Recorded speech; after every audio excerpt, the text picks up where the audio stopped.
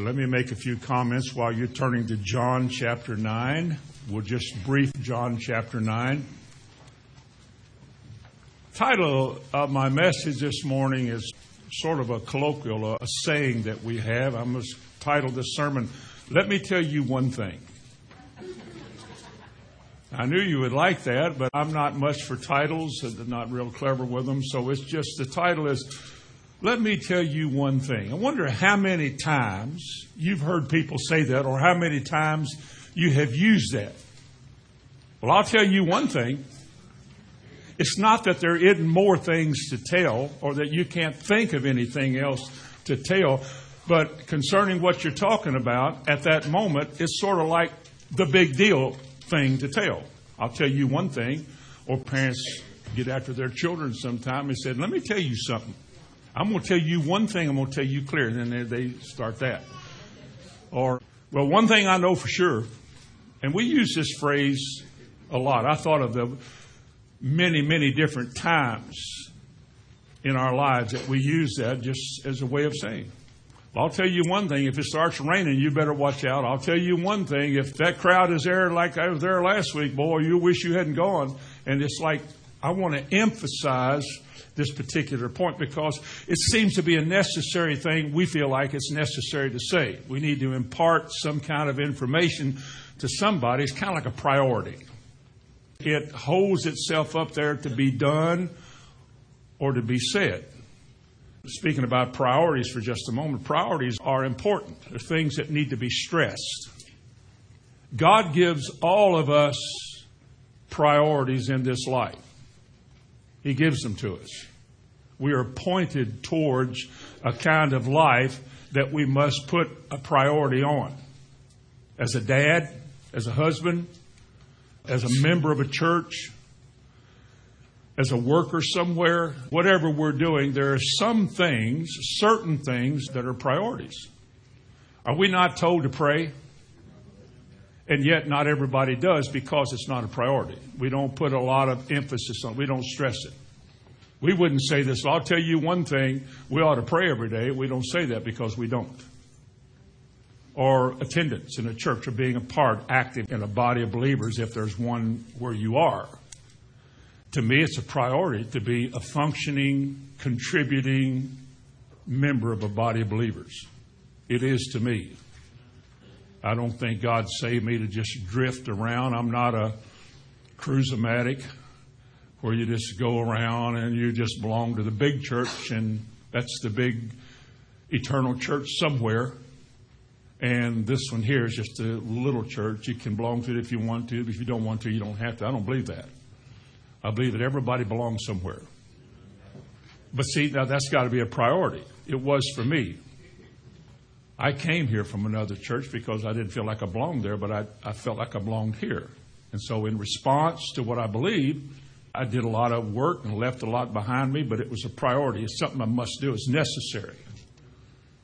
See, if you don't have priorities of some sort in your life, you'll grow up not getting a whole lot done, drifting through life, and probably learn how to complain and grumble and find fault with a lot of people who don't do things the way you think they should.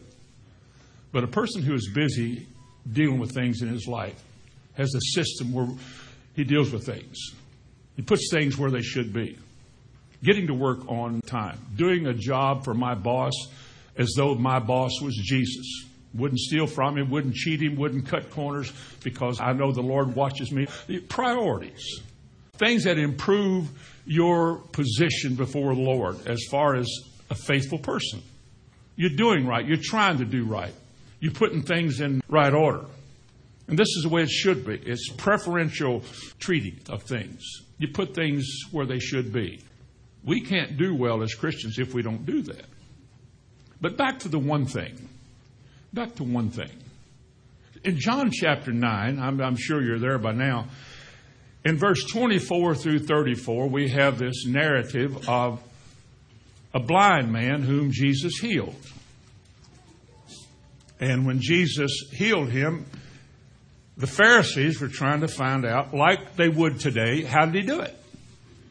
It's a very humorous story in some ways. Verse 24, They again called the man that was blind and said to him, "Give God the praise. We know that this man is a sinner." Talking about Jesus. And he answered and said, "Well, whether he is a sinner or not, I don't know. But one thing I do know." Now, that's not the only thing he knew, was it? But he said, concerning what we're talking about here, one supreme thing that I know. I don't have to guess at this, ask questions about it. One thing I absolutely am convinced and assured of is that I was blind, but now I can see.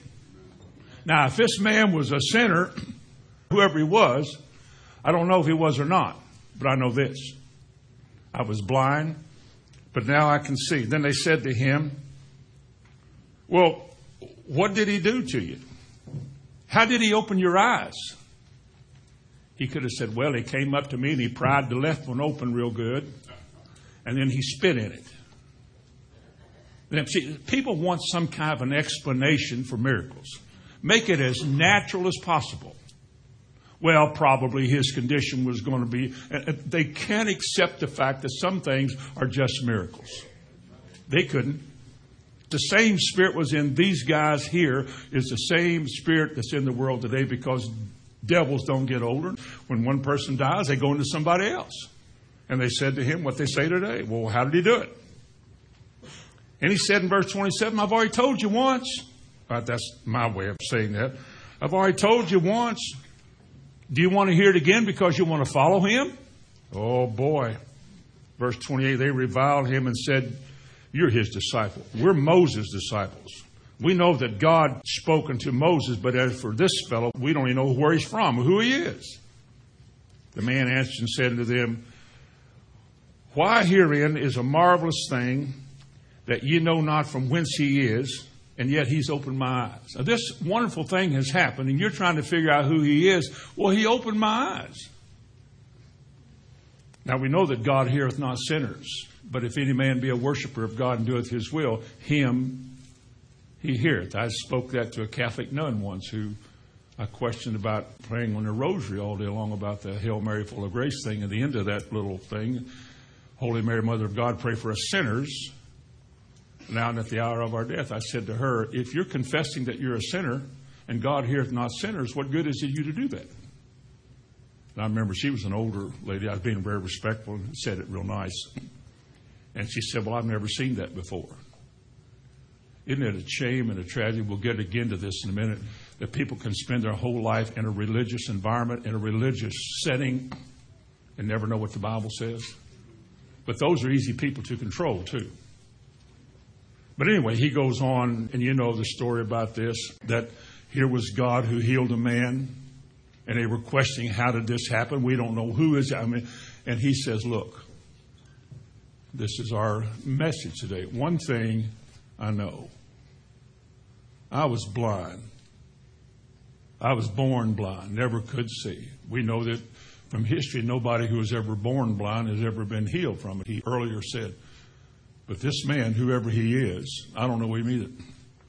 But I know that he prayed for me and my eyes were open. Now, that's all I know. But that's enough for me to rejoice. Now, he met Jesus later on in the chapter and so forth. So let me share with you today some one things that are important things, priority type things in the Bible. First, I want you to go to Joshua. Joshua chapter 23. Because God wants us to know what he puts the emphasis on. Would you agree with me that if God emphasizes something in the Bible, we should too? Well, I'm glad. Joshua chapter 23. Let's read verse 14.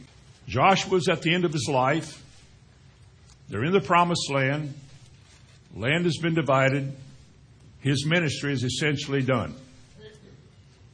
That for which God raised him up and sent him to the world has been accomplished. And he knows it. And he knows it's time to get out of the way and take his place in history. And he says, and behold, this day I am going the way of all the earth. And you know in all your hearts and in all your souls, notice this, not one good thing has failed of all the good things that the Lord your God spoke concerning you. Not one thing. Now, what kind of a statement is that? Here we are talking to a nation that came out of a nation, the slaves in a nation of Egypt. He brought them out with a mighty hand. The whole world is astounded that a bunch of slaves have become a nation. They cannot be defeated. They cannot be stopped. Their God, which they know not, helps them. He throws fire down from heaven. He makes them to conquer a few, to conquer many. That Gideon could deal with 30,000. What kind of God is this? But see, God made all these promises going in. I'll do this, and I'll do this, and I'll do this. You trust me. Remember, the thousands of promises. Joshua chapter 1. If you do this, and you do this, and you do this, then you'll experience this, this, and this. All you got to do is make the right choice here. God is the one who alone can make a promise and keep it. We make promises that we can't always keep. That's why James says, you who say tomorrow we'll do such or such, you don't even know if you'll be here tomorrow. You can't say you'll do something tomorrow, I'll pay you back tomorrow. You don't even know you'll be here tomorrow. It's best not to have to pay back. All right, so Joshua says, God put us in this land. The people whose land we're in now has been developed for us. The wells have been dug. The green fields have been planted. They were gifted farmers. God allowed them to be that because the wealth of the sinner is laid up for the just. And He's brought us in with a mighty hand. But He told us He would. He just told Shelbyville Christian Assembly and any other assembly who wants to listen that the book you're holding in your lap has 8,000 promises in it that God, who cannot fail, has made. Not one promise has ever failed when the conditions for that promise have been met. Now, I don't care how much you say, well, I'll say it again. Not one promise that God has ever made has ever failed when the conditions for that promise to be done has been met. Quoting a promise doesn't mean you meet the conditions of it. God did not say, if you will quote the Bible, I will do what it said.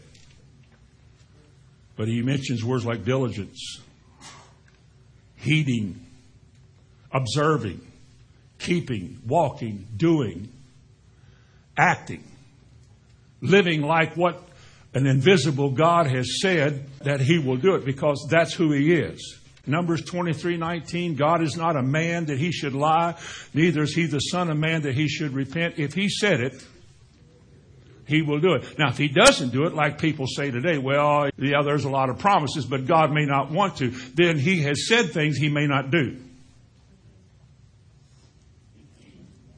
Now, if He said things He might not do, then we can't be sure that He'll do what He said. We wouldn't treat our children that way.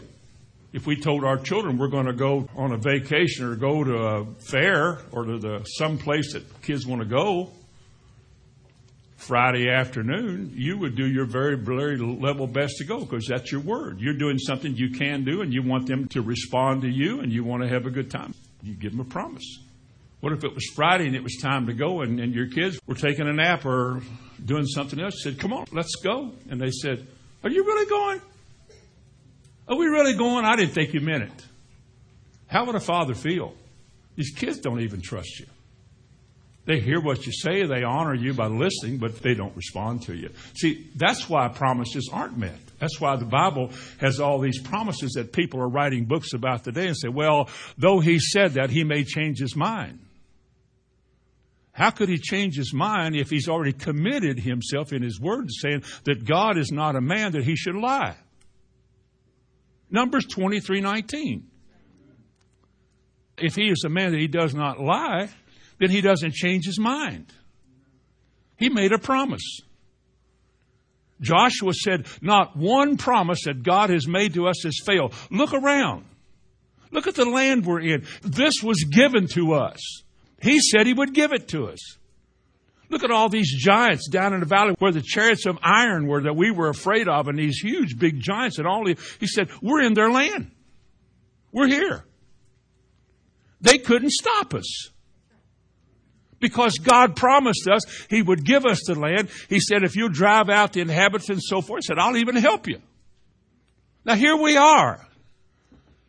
And he said one thing. There's a lot of things Joshua could say. But at the hour of his death, time of his departure, leaving this impression on his people, he said, one thing you should know, that not one promise that God has made has ever failed us. We have never yet leaned on him or trusted in him to do what he said and him not do it. All these promises. Remember 2 Corinthians chapter 1? You don't have to turn to it. Verse 20, you know it by heart. All the promises of God. And he's referring to Old Testament promises as he is writing these Corinthians, because there was no New Testament then. There's no book like you got. The early church was taught out of the Old Testament. God was bringing revelation out of the Old to the New. And he said about all those thousands of promises that he made, he said, all these promises are in Christ. Yes and amen. And didn't Jesus say, if you ask anything in my name, I'll do it? I'll tell you all one thing this morning. I'll tell you one thing, that God does not fail, that all of his promises are true, and that he watches over this word to perform it. Would you go to 1 Kings chapter 8? Let me show you one more verse before we go to the second one thing I want you all to know this morning. 1 Kings chapter 8 and verse 56. In the same vein, the same type of thing. There hath not failed one word of his good promise, which he promised by the hand of Moses, his servant.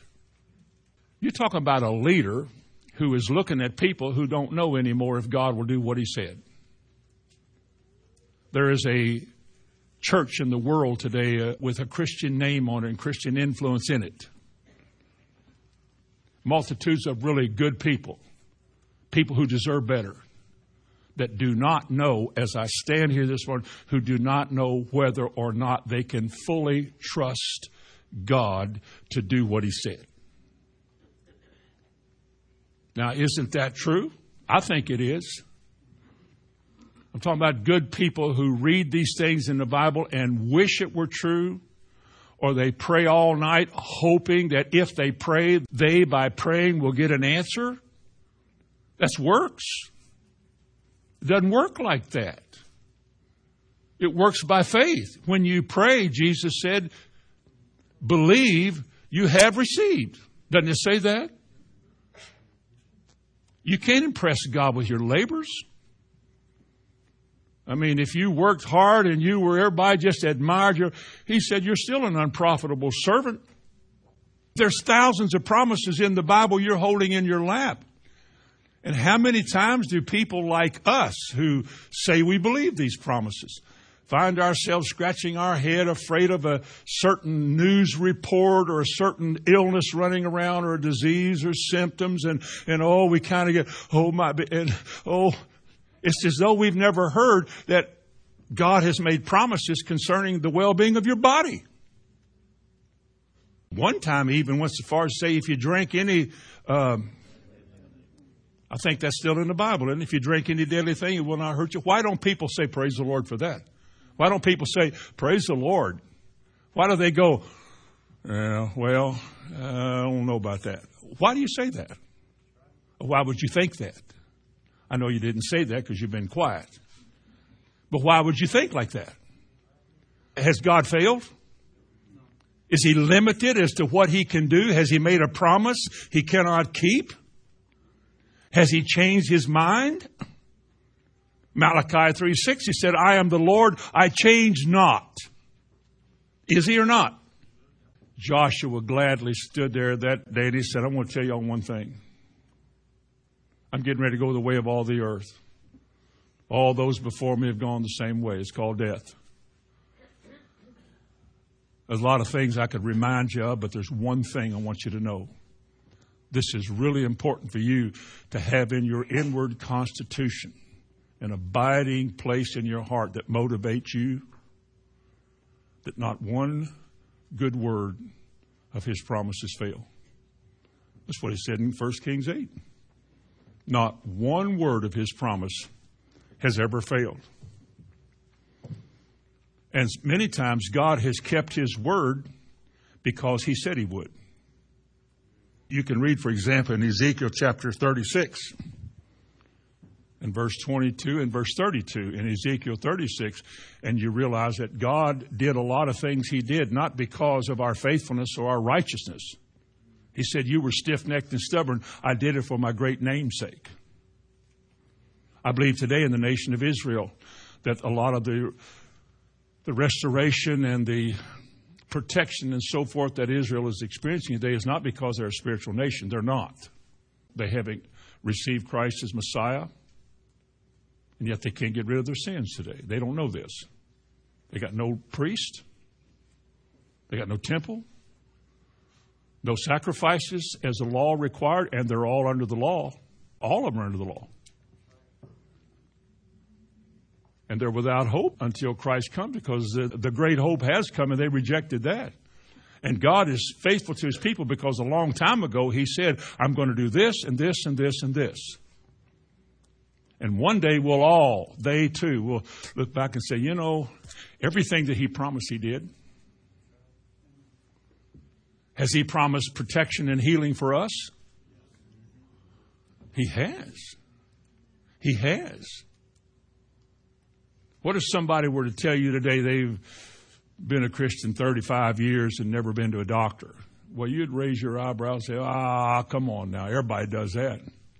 There are probably some that haven't.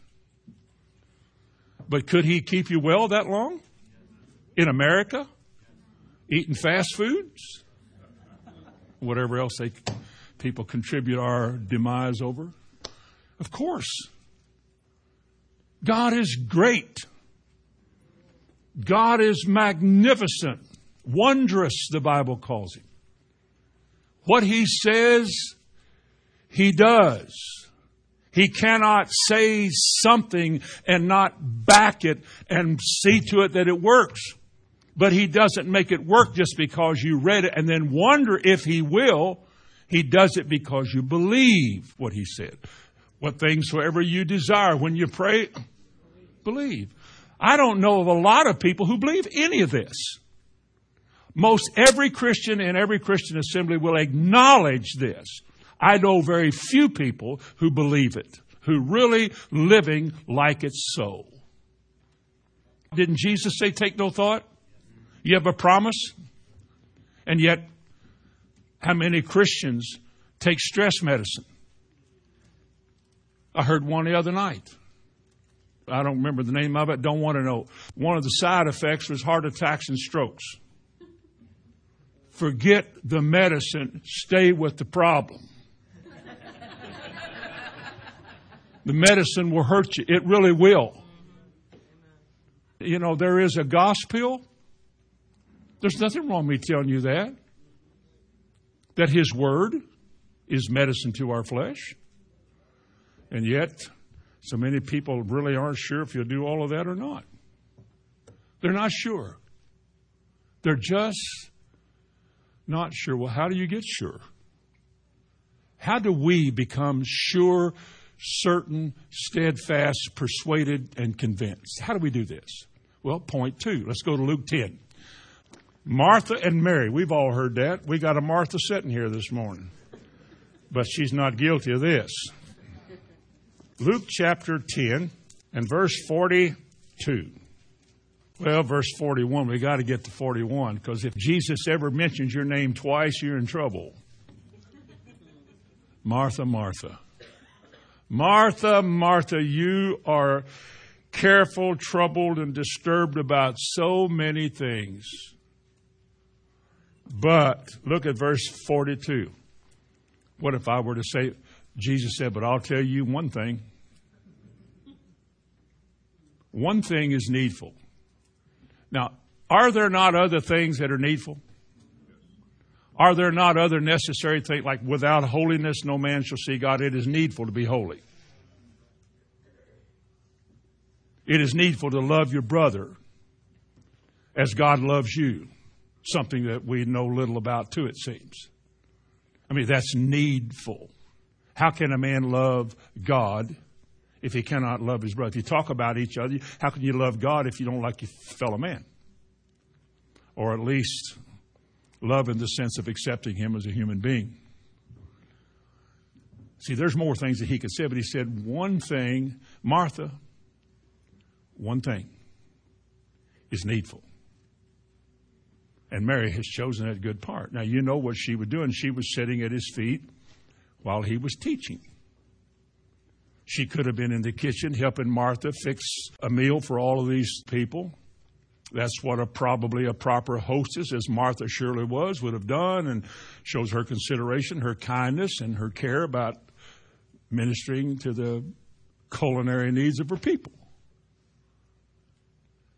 But Mary somehow didn't feel like potatoes and soup was nearly as important as the Word of God. That the meat that he was giving out was more important than whatever she was doing in the kitchen. So she made a decision. She made an ethical choice. She said, now, I should be in there with her.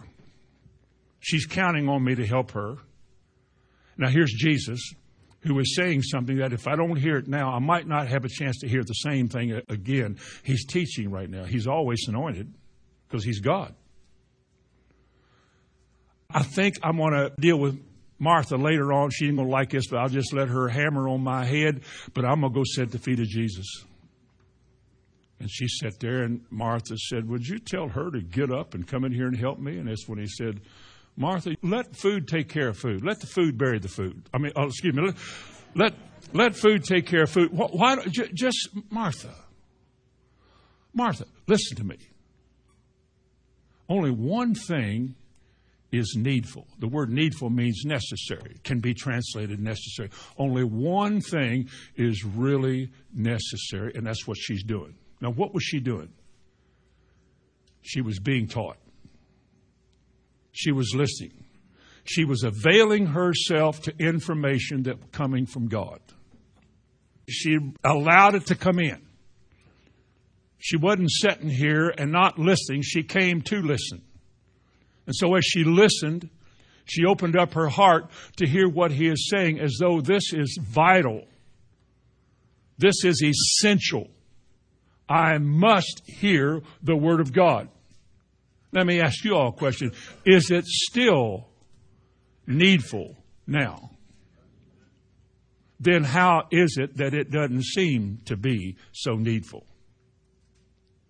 You could say, because you're not God. Then I'd have to say, well, you're right about that. Aren't you glad? Aren't you really, really glad? If I was God, we'd be in heaven and it'd be over with. But God uses people. He uses frail, sometimes feeble, sometimes, like Paul said, his speech is contemptible. I'm glad the Bible talks about Paul that way because I feel better. That God doesn't always use experts. Sometimes he uses a Paul. He doesn't always take the marvelous, charismatic personalities that are so easy to follow and they're smooth. He doesn't use that. Sometimes he just sends ordinary people you wish they would do better. But this is the kind of people that God will use to teach his people. That God can take a vessel, any kind of vessel. I knew a man once, he's called a prophet. I don't have any doubts with all of that stuff.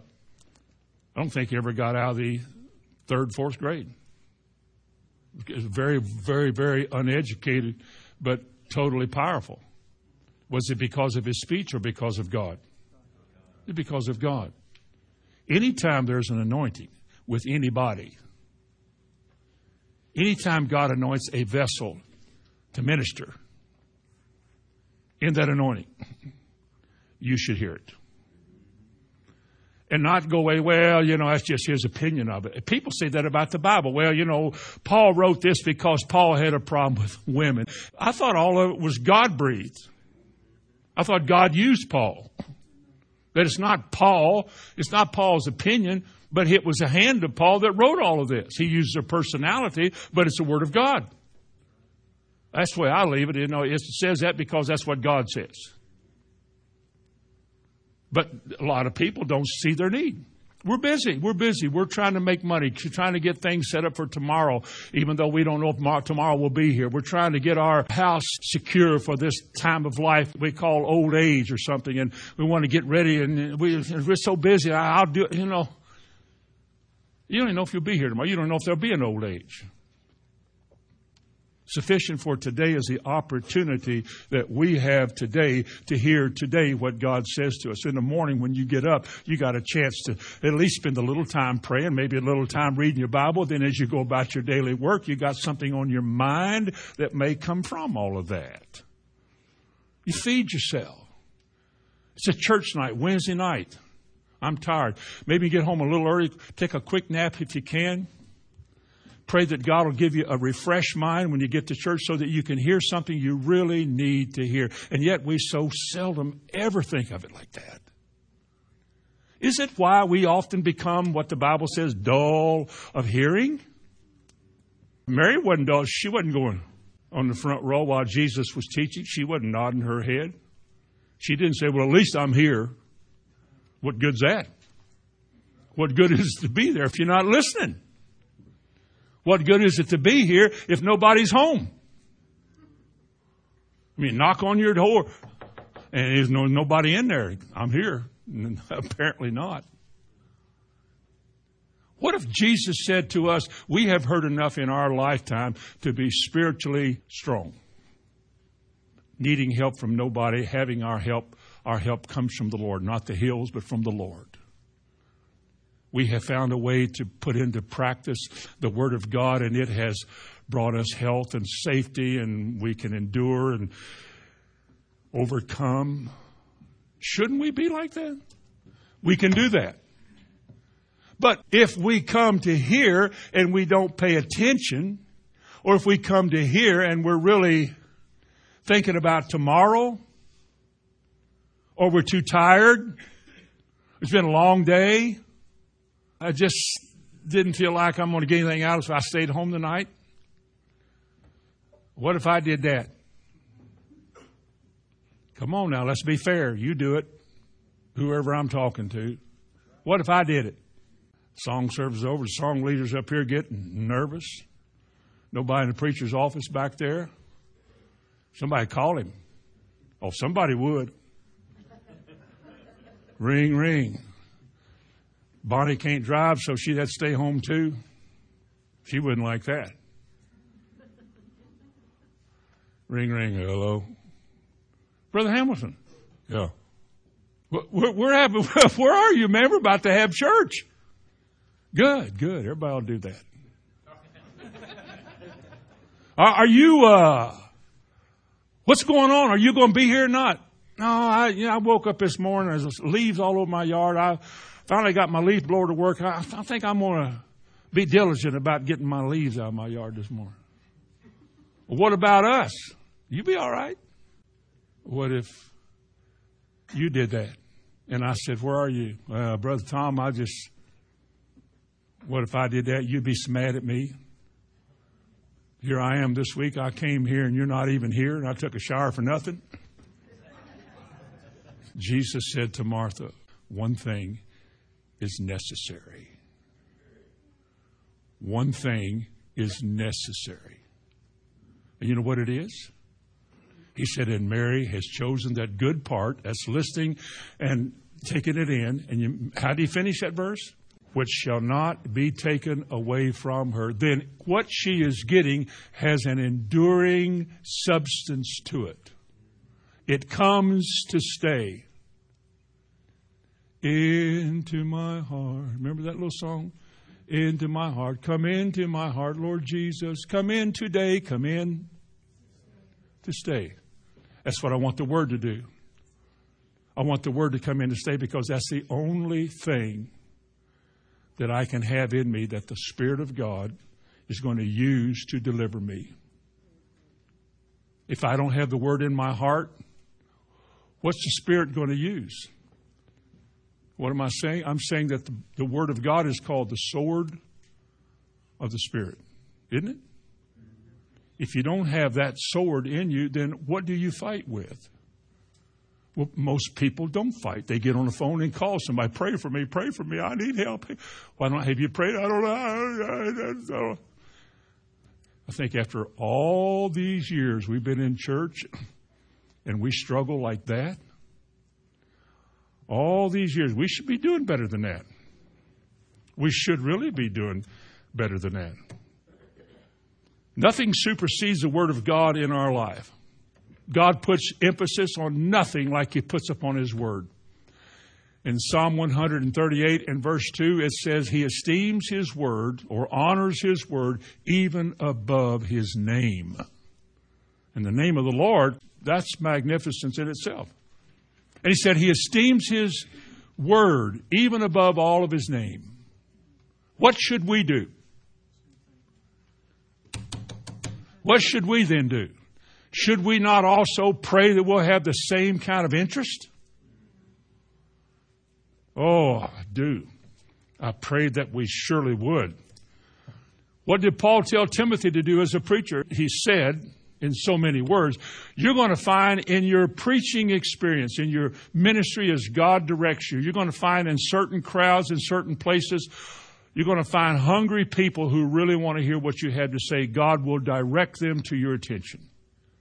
And they will often be surrounded by people who do not want to hear what you have to say, who don't like what you said, and who try to find fault with what you said so that what you said isn't true. Because if what you say is true, they're guilty.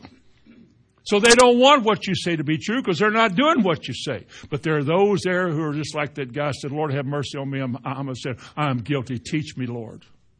I want to hear it. So Paul said these instructions. He said, preach the word. He didn't say preach programs, preach cool, preach things, and let's just drift along. He said preach the word. He said be instant in season and out of season. You're going to have a hostile crowd on occasion or hostile people. And sometimes you're going to have people that will surround and they'll just drag the word out of you because they want it so bad. Just preach the word. Trust God with the content. Give it your best. Know what you believe. Study and all of that. Because it pleases God, the Bible says, by the foolishness of preaching to save those who believe. And today the church has become so educated and so upbeat and modern today that these old-fashioned methods like preaching for an hour, that's not going to work. They say this today. You don't know this. I know this. They say that. Well, that doesn't work anymore. It doesn't. Then you can close your Bible. Because the Bible says by the foolishness of preaching, God saves. He said in Romans 10, how can they hear except someone preach to them? And how can they preach except they be sent? This is God's way to bring people into His kingdom and educate men. So there's better ways. We got all these new nifty movements that are taking place. Movements don't inspire teaching. In my experience, and again, I'm a nothing. Movements inspire onlookers, thrill seekers. Jesus said one time, He said, you're following me because of what? You want to see miracles. You don't want me to talk long because you quit talking and do something. Quit teaching and quit telling us about eternal things. Do something. We came to watch, man, because we are a generation that is given to entertainment. Whether it's the computer or the TV or thousands of arenas. Well, it's every Sunday there's some event. Sunday is not the Lord's day anymore. Sunday is an off day that we do things. It's the time we're in. It's the age that we're in. A calloused church is turning its back on what it should be doing and trying to cater to the whims of the people and give them something on these days or some other event that they can get in without giving them the Word. And what will happen to us if we have no Word? Well, if we have no Word, we have no fight. When the war comes, and it will, we fight the good fight of faith, and we wrestle not against principalities and power, but against the rulers of darkness of this world. And it goes on to say you got to have a sword and a shield. If you don't know what they are and you don't have it, you can't win this battle. You'll have to turn to some personality who will pray for you. You'll have to get on somebody's list or tune into some channel to somebody who is an expert at getting you out of trouble. And all they're telling you is you don't need the word anymore. You just need a person. While I'm speaking, it's beginning to crumble. And more, those who want to preach the gospel are viewed as poor souls. They don't know that we've gone beyond all of that. Well, some call it this gospel the same old, same old. They say we get tired of sitting in church hearing the same old every week. Hour and 12 minutes every week, just same old, same old. And we, yeah, me too, I love it. And we sing those same old songs. He's all I, why do we keep singing that? Oh, wait a minute, what did it say? He's all I need? Oh, I know why you don't want to sing it now. Because he's not all you need. We sang these songs, the joy of the Lord is my strength. No, we sang that back when we first started. We've gone beyond that. Have you heard this new stuff today? You can't hear the words for the noise. The boomity-boom, the clashity-bang, and the wiggling going on. While you can't hear the words. Amazing grace. How long time ago sweet was the sound. I think it still is. I think it still is. I think it's a pleasure to be able to shut my eyes and sing a hymn I've sang at least in my 70 plus years 2,000 or 3,000 times. It's still good. It's still good. Because the message is still true. It is eternal and it never passes away. Amazing grace. My sins, another song says, oh, the bliss of this glorious thought. My sins not in part, but the whole was nailed to the cross, and I bear it no more. Praise God, oh my soul. And somebody said, oh, those old hymns, we don't sing those old hymns anymore. I know that. I know that. I try to listen to what they sing, and I can't get it. You know, I was born in yesteryear, you know that. I was born a long time ago before cool was in. It was neat then. It's cool today. A third thing about one thing has to do with your relationship with the Almighty. Turn to Psalms 27. Psalms 27 and verse 4. One thing, the psalmist says, have I desired. One thing. I'm sure he desired more. Wouldn't you think he desired more than just one thing? Of course. In verse 4, but one thing stands out. Now here's a psalmist. A man who the Bible says has a heart after God. He spent time, obviously, with God because God drew him into him. He became related to God in a spiritual sense. God was in his thoughts. Things happened and God made him to see that it's because of God. It's because of my influence in your life that you're blessed. You think of that man a while ago, whoever he was, 35 years without a doctor's bill, and he has to know at some point in his Christian life, it's because of God's promise being fulfilled in your life. This is what God does. Doesn't matter who you are, how bad or how chronic the problem was, this is what God does. He could do this. Amen. But this psalmist had that connection. This connection we call a relationship. He knew God in the sense that what he knew affected his life. Some people know things academically and they can pass the test and make A's. Some people know things in their heart and it becomes the way they live. And people think they're fools for living that way, making those choices. I knew a person once who said, why would you not take 2 aspirins for a headache and be over it instead of having to walk the thing out, trusting God for 2 days? At the time, I don't think there was any answer for that. It's just that I'm just trying to do it God's way. And then 20 years later, you realize you haven't had headaches anymore. And you don't need those things anymore. You turned away from them, and God turned them away from you. And He's restored you to, in that area of your life, into health. Have you found verse 4? One thing have I desired of the Lord, and that will I seek after, that I may dwell in the house of the Lord all the days of my life, to behold the beauty of the Lord and to inquire in His temple. One main object, one thing that was especially desired by the psalmist, one thing which has been the object of his constant wish and desire, is to find my place in the house of God, to behold the magnificence, the wonder,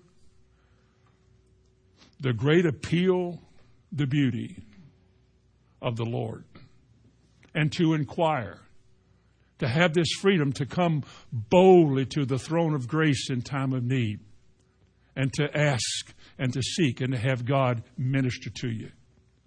Are there people like this in the world? Is there anybody like this who just loves to be with the Lord? Who like the quiet moments? Who like the rejoicing moments? Who like whatever we do in the presence of the Lord, whether I'm by myself in a certain place I like to be by myself, or whether I'm here with other people doing things corporately. Is it possible that a man could get so involved with God this way that this is his great desire in life? What did this same psalmist say, talking about the house of the Lord, inquiring? Was it Psalms 23? As he comes to an end, he said, yea, though I walk through the valley of the shadow of death, I will fear no evil, for thou art with me. Thy rod and thy staff, they comfort me. And what's the last part say? Surely goodness and mercy shall follow me. Your 2 buddies shall follow me all the days of my life. And not only all the days of your life do you have goodness and mercy, but also the promise that goes with it, and being a conjunction connecting the 2, goodness and mercy, with this last one. And I will dwell in the house of the Lord forever. I don't think, as the psalmist would say it, I don't think there is a promise anywhere in the Bible that you could want more than that. You can get things on this earth. I want this. I need this. I want to have that. But in the bigger picture, when all of that down there is done and you come to the end of your life, is there anything more wonderful than entering into the presence of God? I don't think so. But in the meantime, in preparation for that day, all this talk about the house of the Lord and entering into the house of the Lord. Look at Psalms 26 and verse 8. Lord, I have loved the habitation of thy house and the place where your honor dwells. We could call that a good church meeting. If we lift him up, God inhabits, God inhabits praise. And if we are praising him from our hearts, then the Bible said he inhabits that. His presence is very real there. I think we could be affected by that. I think we would be turned on, as they say, by that and want more of it. We'd want it to happen again. If we had a wonderful meeting one night and the Lord was there, you'd probably wear the same clothes the next time you came, sit in the same chair. Preach that same sermon again. We like that because we like stuff like that. But I think you taste and see that the Lord is good, and you want to taste a little bit more and see a little bit more of it. And I think it becomes to the place where your heart is occupied with spiritual matters. I want to be in His house. Look at Psalm 65. Just cross over to Psalm 65 and verse 4. I mean, the same psalmist. Blessed is the man whom thou choosest and causeth to approach unto thee, that he may dwell in thy courts. We shall be satisfied with the goodness of thy house, even of thy holy temple. Can this be? Can this be so? All of you out there, can this be so? Can we have such an attitude? We don't have to work it up, but can we just have this? Can in our daily lives, as we're working towards esteeming God for who He is and seeking first His kingdom and doing all the... Can the effect of all of this desire that we have for Him, can He affect us with wanting more of it? And the more we get of it, does it not change the way we live? The way we relate to each other? Some things that you thought were just, oh, that's terrible. You get to the place where it's nothing. You can overcome anything. They slap you on one cheek, you can turn the other one. You're trusting God. You are there believing that God is going to do what He said. Look at Psalm 84. Same psalmist, Psalms 84 and verse 4. Blessed are they that dwell in thy house. They will still be praising thee. They will still be praising thee. Verse 10. For a day in thy courts is better than 1,000. I had rather be a doorkeeper in the house of my God than to dwell in the tents of wickedness. Kentucky's contribution to the government, Alvin Barkley, Vice President to Truman, spoke these words and died. I'd rather be a doorkeeper in the house of our God than whatever else he said, and he died. Those are not bad words to leave this life with. Now, that doesn't mean you mean it. He might have just memorized it. I'm not taking away from, I'm not making that to be all you have to do. But he obviously knew something about the Bible. The psalmist, we've read 5 verses here about the importance of the house of God and how we come to this place to acknowledge and relate to God and worship Him. And yet, through the 30 plus years we've been here, sometimes we come in here with no desire to praise. None. They have no desire to worship. And we want to just rest in the fact that we'll say every day of the night, you know, if I'm not a song leader, I could be. Who's laughing? I could be. I was one time when we didn't have ukuleles and guitars. A cappella, I mean, it was in Church of Christ. What do you expect? Christian church. If I were a song leader, and I know it's tough. I know sometimes it's tough preaching when you feel like nobody's listening, nobody cares, they just want to get up and leave. I found that I can tell myself, this is a call that's on my life.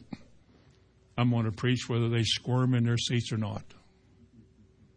Whether it's too long or not, I'm going to say what I came to say, and then y'all can do what you want to with it. Because that's all I can do.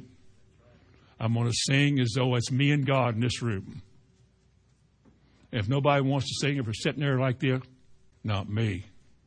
I ain't joining y'all. Enough of this, we're dead. Let's just sing like we mean it. If people don't want to sing, sing anyway. If they don't want to hear it, preach anyway. If they don't want to come, preach anyway. Preach, sing, worship. God meets us here. That's why this great building that we're in tonight, everybody wishes in town they had a building like this. It ain't the building, folks. It's whether or not God meets His people there. He's met us in homes, basements, storefronts. This church started, best I can remember, with me standing in the hallway. And there's an office here and an office here. And some of them sit on this side and some of them sit on this side. And I was out in the hallway and I preached to them like this here. Remember that? Some of you were here. That's how we started. Didn't matter. God met us there. If He hadn't met us there, we wouldn't have gotten here. Fourthly, Galatians chapter 5. Oh, meeting with the Lord. Whom have I in heaven but thee? Remember the psalmist said that? Whom have I in heaven but thee, and there is none on earth that I desire besides thee. Remember that? Let me get back to this just for a second before we go to Galatians 5 and 6. Would God ever lean on us to get our attention and to make sure that we don't leave here without knowing something? It's like God says, one thing you're going to remember tonight, boom, and He won't let you get away from it. Sometimes we think we're all right. We've been going to church for how many years? I've been here since it started. Good. I have too.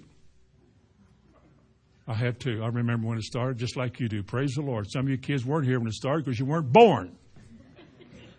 But you're born. That's all you've ever known right here. You're born here. Your parents are gone here. You've moved 3 times since you've been here, but you're still here. It hadn't turned out to be such a bad place. Had our moments. Stumbled along, but God hasn't left us alone. That's a good thing. I said that God hasn't left us alone. He's just always dealing with it, making us go home thinking, man, why does he preach? Remember that story about that ruler came to Jesus once? He'd done it all. He kept the law, very proper man. He came to Jesus. He said, good master, what must I do to inherit eternal life? And Jesus said, well, what does the law say? He referred him to the law. He said, well, thou shalt not do this. He began to mention several of the commandments. And Jesus said, well, he said, you do these things, you'll live. He said, well, I've kept these since my youth. Thank you. He said, wait a minute now. One thing. I'll tell you one thing you lack. No, he said it like this. Well, there's one thing you lack. I'm sure there's a lot of other things we could deal with, but right now the supreme thing, the big deal, the issue right here, the priority is one thing that you lack. Your money owns you. You live to make money. You fret when you don't make money. Money has become a god. It gets your time. It gets your attention. You focus on it in all things in your life. What's the profit? And you're controlled by it. The one thing you need to do is give all that you have, sell everything you've got, and give it to the poor. Then you come take up your cross and follow me. You know what happened? He went away sorrowful. One thing he lacked. Isn't it amazing? He kept the law. He did all these things. Very religious man. But one thing he lacked. Wow. And finally this morning in Galatians chapter 5. Have you found it yet? Galatians chapter 5 and verse 6. One thing in particular that must be grasped in our life as a necessary fact. Necessary. Galatians 5:6. For in Jesus Christ neither circumcision availeth anything, nor uncircumcision. Circumcision was a sign of the covenant. All male Hebrew kids were circumcised. That was the sign that God gave them as a covenant. There was no magic in it. There was no special anything to it. It was just a sign. That's all it was. But some people thought, well, maybe if we do that, maybe God will respond to us. And he said, look, circumcision is nothing. Uncircumcision is nothing. But what is something then? Well, this one thing, he said, is something. But faith, which worketh how? By love. If love is going to mean what it's supposed to, love has to mean commitment. You can add things, other things to love, but love has to mean, and one of its priorities in definition, it has to mean to commit yourself. You love your wife because you're committed to her. It's not because she performs well for you. It's not because she does everything just exactly right. It's not because she always makes your life easy for her. But you took an oath. You said before God and these witnesses that I will love you. And sometimes they say till death do us part, which only shows how permanent marriage is intended to be. And it doesn't mean that I quit loving you on the bad days when you're not doing well and I'm really upset with you any more than he always deserves her goodness. All you women know that men sometimes can be real aggravating. Not all of them. Yours isn't, but I mean the other men are. And sometimes you wish they would, And the reason you still fix the good supper, and the reason you still have the kind words as a Christian lady, and the reason you still do the thing that you committed yourself to God to do is because you love God. God holds you to your oath, to your vow. God holds you to that. You took your vow as unto the Lord, and you directed the goodness of it to this man. Now, he doesn't deserve your love, but you give it to him because you gave God your word. As unto the Lord is something like that still in the Bible, as unto the Lord. Well, while y'all don't know that, it is. And so you love God when you are committed to God. I mean, with your life and your will. Didn't Jesus say this? He that hath my commandments and keepeth them, he it is that loves me. And he that loves me will be loved by my Father. You're committed to doing what he said. I am persuaded that God is able to keep that which I have committed unto him. Have you committed it to him? Well, then your life will show it. The way you live will show who you love. We talk about loving Jesus all the time, and yet we act so hateful with other people. We're not committed to God to the place that we love our brother as ourselves. But how can you love God if you don't love your brother? You got to work on it. How can you love the Lord if you don't love his word?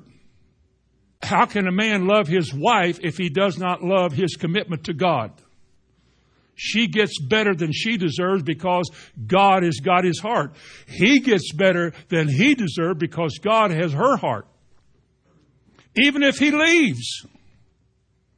You can leave if you want to. 1 Corinthians 7 says, if they want to go, go. But I am remaining steadfast to my commitment. If I have to live this way the rest of my life, I will not violate my commitment because of this. This is called commitment. I love God more than I love you. I'm sure a lot of women would like to tell their husband that on some of those days. I'm going to do this right because I love God more than I love you. And you're getting far better than you deserve. And he said, well, you are too. Well, faith that works by love works like this. If you're committed to God, you're committed to the keeping of his word. If he said, whosoever shall call upon the name of the Lord shall, my God shall supply all your needs, whatever you want to call it, whatever the promise is, your commitment to put your hands on that plow, hold fast to that word, embrace that particular truth until God performs it, means that no matter what happens, I'm connected here. I am trusting you because I am committed to your word. Now, if you try your faith, well, let's do this. We've heard how faith works. There's point 1, point 2, point 3, point 4, point 5. Let's just do those things. Let's get to go. Okay, I'm going to start confessing. I believe in the stripes of Jesus. Go ahead. I can't say that that's motivated by your love for God. It sounds like more you're motivated by your love for yourself. You know why I want to be healed? Because Jesus secured that for me. By the stripes of Jesus, I was healed. And why would I let the devil take away from me what Jesus gave me? Because I surrender to the pressure and everything else. I want to fight. And we have for all these years. I would much rather be well than be sick. I would much rather have $1 in my pocket than to be broke. I don't need many dollars, just enough. Don't need to be rich. If he wants to do that, that's fine. But I like what I got. I like the relationship. I like the promises. I like the fact that no matter what it is, he said, if you desire it, you ask him for it, he'll give it to you. I claimed an airplane years ago. Oh, nobody does that. Well, I broke the rule, and I got one. I claimed the house and got one. Paid for it. And people were saying, oh, you can't do that. The promise doesn't go that far. You know, my particular connection with the Lord said it did. Oh, you're in some sort of a cult. Well, I don't think so. I take that seriously when somebody says about, I don't think so. Maybe you're in one. You're denying the Lord, and I'm trying to prove of the Lord. One of us is wrong. What a simple life. My Heavenly Father said, this is what I will do. And you say, I want to do it. And the one thing that stands supreme between you and God is faith. Faith that works by love. He said, when the Son of Man returns, in Luke 18:8, when the Son of Man returns, will he find faith on this earth? That's what he asked. He says, without faith, you can't please God. You can have church and be very religious and active and hope for a reward, but you can't please God without just trusting God. His way. And how does faith come? Hearing by the word. And in connection with verse 6, you get verse 15 in chapter 6, and we'll close. For in Christ Jesus, he says this again, neither circumcision availeth anything, nor uncircumcision, but only one thing here is vital, and that's the new birth, being a new creature. Folks, if you've never been born again, none of this is for you. Can I say that again? If you've never been born again, none of this in this book is for you. This book is for believers. A natural man cannot receive it because they are spiritually discerned. God is speaking to us. He has spoken to us for a long, long time. I believe this morning he has spoken to you. I'm not God, but I believe God has directed words to your heart. Whether I said them or not, you heard something. You have an opportunity this morning to grow a little bit more from glory to glory to glory, to advance yourself spiritually. He that knoweth groweth. You can't grow without knowledge. But if you know something, you can become something and please God and receive something. But you got to be born again. And nobody can ever say they're born again if your life has never changed. If you got the same hang-ups now you had 20 years ago, I do not believe you've been born again. Unless there is something special and unique, which we need to talk about. Call me, maybe. We're here. Citizens of his kingdom. Table is spread before us. We cannot say, we've heard all of this for years. Well, you know what? One thing that Peter wrote, one thing I want you to know is one day with the Lord is as 1,000 years, and God is not slack concerning his promise. If he said it, he's going to do it. Hang on. Amen. What's your priority this morning? How about the kingdom of God? How about organizing your life? How about sitting down and telling yourself, we're going to start doing things different in this life. And if you don't start doing it different, I'm going to put you in a cold shower in the morning.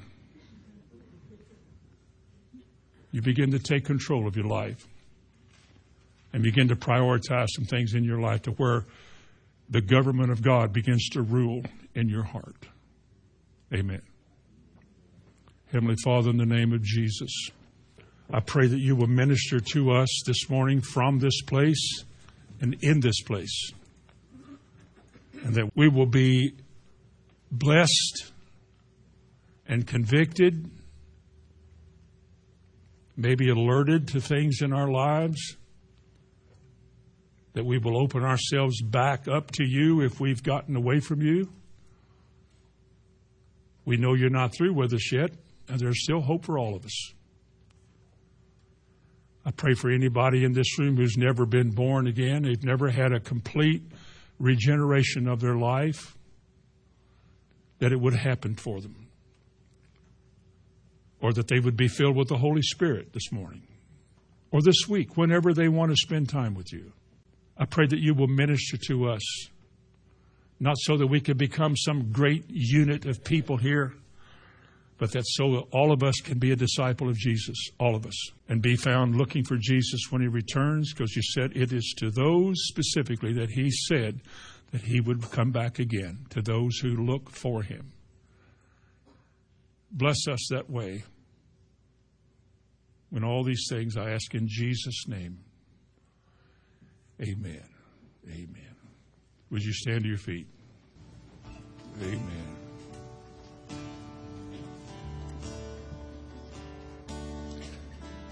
His name is wonderful.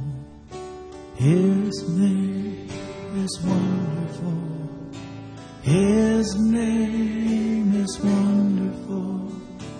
Jesus, my Lord. He is the mighty King, Master of everything.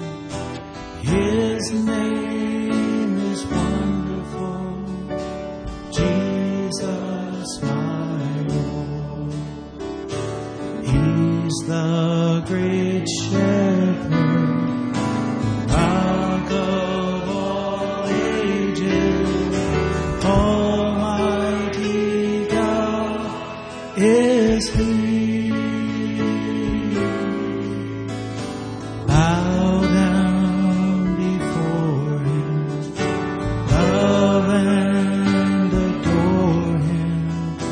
His name is wonderful. Jesus, my Lord. Let's sing it one more time. His name is wonderful. His name is wonderful. His name is wonderful. Jesus, my Lord.